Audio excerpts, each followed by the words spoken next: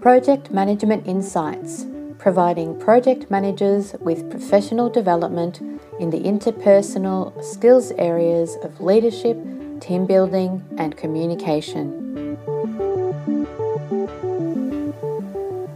No business case, no project. That's my mantra. So I want to ask you, would you step in to do a job if you didn't understand why you were doing the job, what the expected outcome is, and how much money you had to spend? You wouldn't do it in your normal day-to-day life. So why do it in the business that you're working for? Every project, no matter how small, needs a business case. And we're not talking about a war and peace document here. It might only be a 1-page or 2-page document. And yet every project should have a business case. Why? Because in a business case, you should be able to clearly see the necessity for the project or the change that is going to be delivered by the project and why that is necessary for the business. Now, don't get me started on quality of business case, of course. You've heard me talk about that before. But let's just say that if we're talking about a quality business case in every case, then yes, every project needs a quality business case. Your business case, you need to have the business case to start the project because the business case is going to clearly tell you what it is that you should be delivering by completing your project. What is the benefit to the business of the change that will occur by your project being delivered? It's really important that you know that because that allows you to track during the life of the delivery of your project to check and see whether what you are doing does continue to deliver that benefited outcome for the business and the desired change for the business. And if at any time you find that's not the case, then it's time to stop and regroup and go back and look at what's gone wrong or why it's not occurring, and then question what's happening and why you've been asked to do what you've been asked to do. So it's a validation point for you to know that what you're doing is going to be of value to the business in terms of the desired outcome and change thereafter. The business case also allows you to understand exactly what is to be included in this project and what's not to be included in this project. And so when you get asked to do things that don't fit within the scope or the boundaries of the project, then you can say, no, that's not within the scope of the project. That will have to be phase 2, or that will have to be a separate project, or that will have to be undertaken. Well, okay, let's look at it. Can we undertake it now without impacting on budget and the benefits for the project? Might it increase the benefits whilst not changing the budget? Those sorts of things can be negotiated and looked at, and it allows you a starting point to be able to say, is this task, requirement, shift, movement in what I'm being asked to do for delivery of the project valid or not valid against the desired outcome for the business?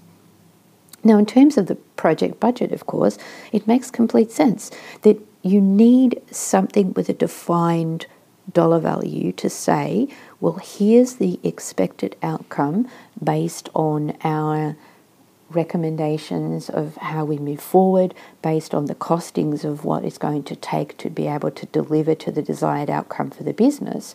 And so again, if you've got nothing to benchmark what you're doing against, to track against, then it's of no value to you. So you really, really need to have a business case, a documented, agreed and signed off or approved business case in order to move forward for any project that you are working on, no matter how small. You might find that a business case, in terms of a very small project for the business, is an email with the agreed what's the desired outcome, how much have you got to spend, what's the time frame, what's included, what's not included. I have a one-page template that I use for small projects as an example that includes assumptions, expectations, and these other things. Well, if you get that signed off, you might have that in an email format, and it might be enough to be signed off by your business owner or business sponsor, the person that's going to be paying for your project. But do it. Get that agreement in writing. Have it detailed as to exactly what the understanding is about what this project looks like for the business and the desired expectation of outcome that you will deliver.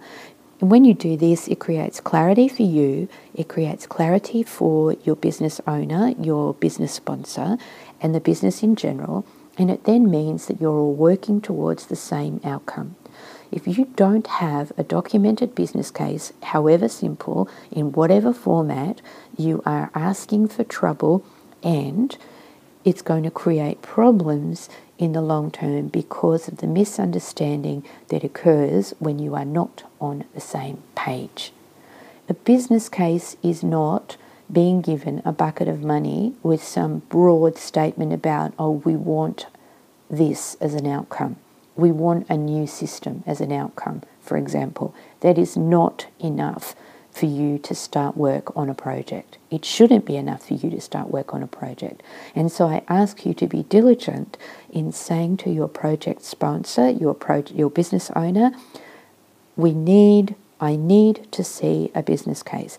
If you're not asked as the project manager to develop the business case, and I hope if you are that you will follow the path of setting up and developing a really strong business case that does clearly show all of the key points that are required for the showing that the changes is warranted and what the outcomes are going to be for the business. If you're not that person, then you need to be diligent enough to say, I need a business case, I need to see a business case, and I won't start the project until I have one. And make sure that the business case is clear for you to be able to deliver to as a project manager. If the business case that you are given, for example, if you're brought in as a contracted project manager to deliver the project, and you're given a business case and that business case is not clear enough for you to work with, go back and have the business case updated. You do the work and update it yourself to ensure that you are then very, very clear for yourself on exactly what's required and the expectations and assumptions that are made in order to deliver the business change. You are going to be glad for yourself that you did. It will make your whole life easier in terms of delivering the project. I cannot stress this enough. Make sure you have a quality business case before you start any project. Any project, no matter how small, have a documented business case and you will not fail. You will succeed every time. It's one of the key downfalls and the key problems that occur that create failure in terms of delivery of project. Till next time. Thank you for listening to this Project Management Insights podcast. Be sure to visit projectmanagementinsight.com and sign up for our monthly newsletter or to receive updates on upcoming training.